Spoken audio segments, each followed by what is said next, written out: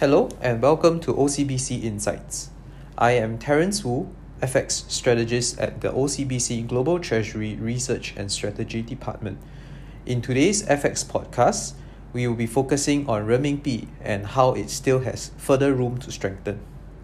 Since hitting a high on 27 May 2020, the dollar CNY has gone on an extended run from 7.20 to around 6.75 at the time of recording, 21st of September.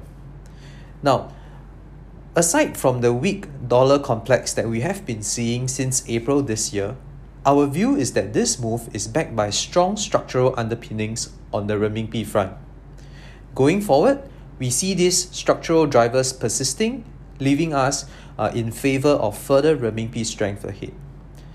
In a research piece published on 21st of September, we touch on 4 positives and 1 negatives on the renminbi. And this research piece is available on our research website. For this podcast, in the interest of time, we will just be focusing on 2 of these positives. The first positive that we will touch on here is the developments on the Sino-US front.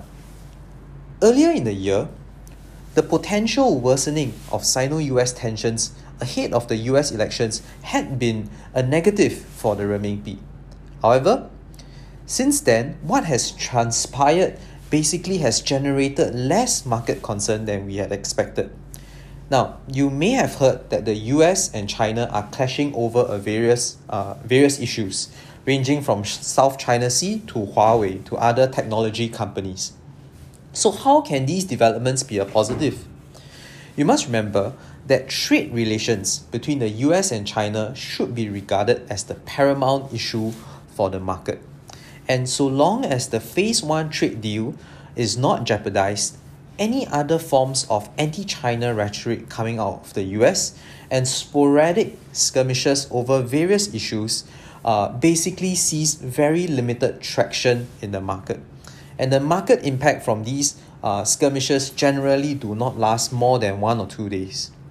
So the positive here really is that the Phase 1 trade deal has been reaffirmed by both sides in late August, and it is therefore unlikely to be rolled back before the US elections. This keeps a floor under the renminbi and allows investors to focus on other positives on the renminbi front. Now, one of these other positives is the on-track macro recovery in China. The latest round of economic data releases out of China actually further reinforced the health of this macro recovery. Previously, there was a sense that momentum of this recovery seems to be waning, especially with data prints in July coming basically underperforming expectations. Now, these concerns were allayed with the release of the August data, which came in much stronger than expected. Also, previously there was a concern that the recovery was largely driven by the export sector and industrial production. Domestic consumption was the main laggard. Again, August was the first month where retail sales in China outperformed expectations, suggesting that domestic consumption is shaking off its laggard tag and emerging as another engine for the macro recovery. So in an environment where the pace of recovery post-pandemic dominates the economic and FX narrative, the on-track recovery in China provides the renminbi with a structural positive, especially with the market still skeptical about the longevity of the European recovery, and the market also perceiving that the US recovery will weaken into the 4th quarter of 2020. So we have touched on 2 positives on the renminbi. In the research piece that I mentioned at the start of the podcast, we also covered basically what appears to be a shift in official stance towards a stronger renminbi, and also how yield differentials are working in favor of the renminbi. We also touched on a dampener, which is the anemic equity inflow momentum, and that in itself has caused us to pull back on our enthusiasm for the renminbi. If you want further details, I encourage you to go to the research website and pull out this research piece.